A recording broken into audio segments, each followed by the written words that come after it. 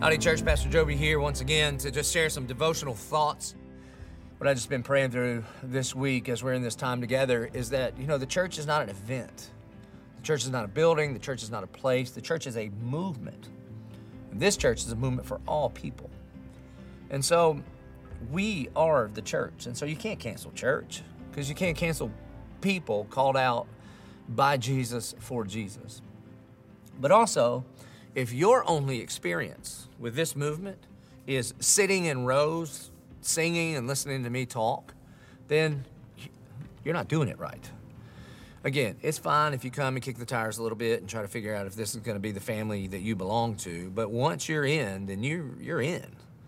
And the Bible says that if you're in Christ, then you are a part of his body, a member of his body. And so, in fact, 1 Corinthians 12, it's what Paul teaches the church, that there's one body with many different parts, that Jesus is our head, and then all of us belong to one another. And so if you are a disengaged body part, your future is not good. Like if you lost a finger, your finger's not going to make it without you. And if you were not plugged in, and I don't mean just slightly attend some of the events of a church, but if you're not a part of the body, then the future for you is tough. You know that Peter says that the devil prowls around like a roaring lion seeking someone to devour. And again, the roaring lion always seeks to devour that isolated one. You see, it's times like this in our country and in our city when we begin to see how important it is to have some one another's in our life. Like, do you have people that are loving you and praying for you? If you run out of toilet paper, do you have any friends that you can call and say, hey, I need a little help?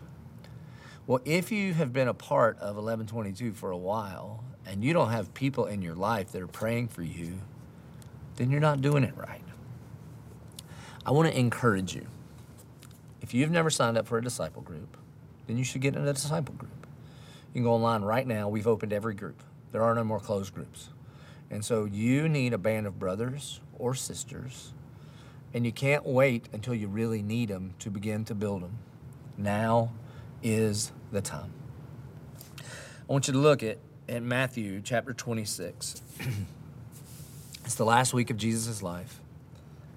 And he's just instituted the Lord's Supper. He sits down with his friends, the disciples. They have no idea what's going on. The Bible says in the book of John, chapter 13, that Jesus, knowing that all things had been put under his authority, he got up from the table. He dressed himself as a servant to demonstrate his love for his disciples. And then he washed his disciples' feet. Peter has a little argument with him because Peter's always going to argue about stuff. And then eventually Jesus says, I have set for you an example. You will be blessed if you do likewise. Now, I don't think he only means you'll be blessed if you serve, period. I think he means you'll be blessed if you have a band of brothers, if you have a group of men or a group of women that you do life with. And all throughout that life together, you love one another, you pray for one another, you serve for one another. That Jesus says it's not just random acts of kindness. Dude, random acts of kindness are great, and the Christians should be the most, not really randomly kind. We should be purposefully kind to one another because God is so kind to us because he poured his grace out on us at the cross. So for sure, we should be participating in acts of kindness to people that we don't know all over the place all the time, for sure. But Jesus says, I have set for you an example. You should be eating dinner with a group of people, studying the Bible with a group of people, serving that group of people, and doing life with that group of people. We call that disciple group. Now again, it doesn't have to be our disciple group. I don't care at all if it's one of our programs here at 1122. But if you are in Christ, you were designed by a triune God, God the Father, God the Son, God the Holy Spirit. He was God, the Godhead is in a perfect love, submission relationship with himself. And then we were created in his image, which means we were wired to be in relationships. And most of the relationships that we are in are really aimed that we would benefit from them. But when you get into a Christ-centered fellowship, group of people studying God's Word and praying for one another, you begin to learn on a daily and weekly basis what it means to submit to one another. You watch how your prayer life begins to change when you pray for the one another's in your group. You watch how your church life, that entire church experience, is just different, because our big old church, when you think church, you'll first begin to think of the 10 or 12 or so people that are in your disciple group. You see, we need each other. We need each other. So Jesus institutes the Lord's Supper. Peter makes all kind of promises. I'll never leave you. I'll never forsake you. And Jesus is like, well, actually, before the alarm clock goes off in the morning, you're going to deny me 3 times. And Peter's like, nope, not me. Never, ever, ever, ever. And then Jesus leaves the city of Jerusalem where all of that happened. And in Matthew chapter 26, verse 36 and following, it says, and then Jesus went with them to a place called Gethsemane. Gethsemane is on the other side of the Kidron Valley. It's at the base of the Mount of Olives. Gethsemane means crushing, the place of crushing. And what happened in the first century when they would make olive oil in these olive presses is there were 3 crushings. There was the initial crushing, which they would just put olives in a bag and set them up there, and just from the weight of the olives upon themselves, the extra virgin olive oil would come out. And then they would put it through an olive press, and then there was a third crushing, which the olive would be ground up by this huge stone. Jesus knows that beginning that night and into the next day that he would be crushed. That like an olive is crushed all the way down to the pit, he knows that under the wrath of God for the forgiveness of sin, he would be crushed down to the soul level. And so he goes to the Garden of Gethsemane, and he says to his disciples, sit here while I go over there and pray. And then check this out. And taking with him Peter and the 2 sons of Zebedee, he began to be sorrowful and troubled. Now, I don't know if you're familiar with what happens next, but he says, hey, will you please pray for me? Okay, just pray, pray, pray. And they keep falling asleep.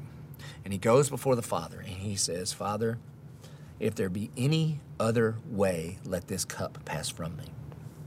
And the cup that he's talking about is the wrath of God to pay the price for the righteousness of God. And he means the cross. If there be any other way for people to be reconciled unto you, Father, then let this cup pass from me. In other words, if what most people in the 21st century believe is true, that all roads lead to God, that you could just be good enough or align your chakra or be a good person or pray to whatever God you want. Father, if all roads lead to heaven, if there be any other way, then let's take mine off the table. Seems like an awful waste of my blood on Calvary if all you've got to do is be a pretty good person to get to heaven. And then he says, yet not my will, but your will be done. Jesus himself says that he is sorrowful, even to the point of death. And then he asked these 3, Peter, James, and John, remain here and watch with me. Then he goes on a little further. Dr. Luke, the gospel writer, lets us know that Jesus' prayers are so intense that he's sweating drops of blood. Now listen, I don't think it's because he was afraid of the cross physically, though there was a lot to be afraid of.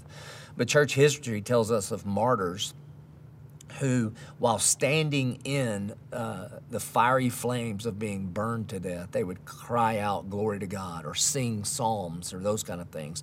There's a story of one martyr in India that while they were skinning him alive, he says, God, I praise you that you would remove this cloak of flesh that I may put on your glory any minute. And so we know Jesus is every bit as tough as those martyrs, if not more. But what Jesus is sorrowful about is being separated from his Father, enduring the full wrath of God. So he says, not my will, your will be done. And then if you've been around Bible study, he gets arrested that night. And then the first domino falls that leads all the way to the cross and ultimately the resurrection. But here's why I was led to this passage, okay? Jesus, knowing what he is about to go through at the cross. Jesus, knowing that he is at the tipping point of all eternity. The Lamb of God slain for the forgiveness of sin. When Jesus is dealing with that and he goes into the Garden of Gethsemane, and think about it, man, Jesus is before all things. That he is preeminent. All things have been made by him, for him, through him, and to him. Jesus is the Christ, the second person of the Godhead, co-equal and co-eternal with God the Father and God the Spirit. Everything that has been made has come through the words of Jesus. And in the beginning was Jesus. And then one day, the Word put on flesh and he dwelt among us. Jesus, the one who reigns on high, the one who will return with sword and horse and trumpet and judgment. This Jesus, when he gets to this place in his life, he asks some guys, hey, small group, will y'all come pray with me? So if you're not plugged in, I need you to help me understand something. How in the world can we think Jesus, the author and perfecter of life, feels like he needs to be surrounded by some people praying for him, but you think you can do this Christian life on your own? See, I don't think you're doing it right. And I think because of all of the things going on in our world right now with quarantines and no large gatherings and the fact that 11/22, we're moving online for just until we can get together to meet again, I think this would be the perfect opportunity for you to take that step forward by faith and say, all right, you know what? Sitting in one of these rows is not enough. I need to be in circles with men or women that love me, with people that are serving me and that I serve them, that are praying for me and I pray for them, so that when I go through the toughest times in my life, I've got 2 or 3 people that I can immediately say, hey, you, and you, will you come and remain with me as I seek the Lord in this place in my life? Church of 1122, I need you to trust me on this. I need you to trust me. Is that God has designed you for these kind of relationships. And if you're not in these kind of gospel-centered, Christ-fueled relationships with brothers and sisters in Christ, then you're missing out. And not only that, not only are you missing out on what those groups could have for you, but we've got all kind of groups here at our church, and they are missing out because you aren't contributing your part there. So, in this time where, at least this weekend, we can't get together at our physical campuses, would you take a step? And would you join up with a part of the body that we call disciple groups? It's pretty simple. You can go online, you can join a group, you can find out where it is, you can begin to show up, and I promise you, like Jesus said, I have set for you an example. You will be blessed if you do likewise. Would you pray with me? Our good and gracious Heavenly Father, Lord, I thank you for the family that is the church. And Lord, I thank you for the brothers and the sisters that are a part of 1122. And Lord, I just pray for the men and women or the students that have not taken that step to get connected. Lord, I pray they would. Lord, I pray, Holy Spirit, that you would just make it very, very, very clear that we need each other. And if Jesus needed people praying with and for him, then we for sure need people praying with and for us. And so, God, in a sense, I thank you that this weekend we can't all meet together the way we are accustomed to. And I pray that, Spirit of God, that you would use this non-normal weekend to drive us to a new normal. That just like the early church did in the book of Acts, that we would gather together in the temple courts, Lord, we would gather together at all of our facilities on weekends when we're able to again, and that we would meet house to house, break bread together, study the apostles' teaching, and pray for one another. We pray in Jesus' name. Amen. Thank you, church.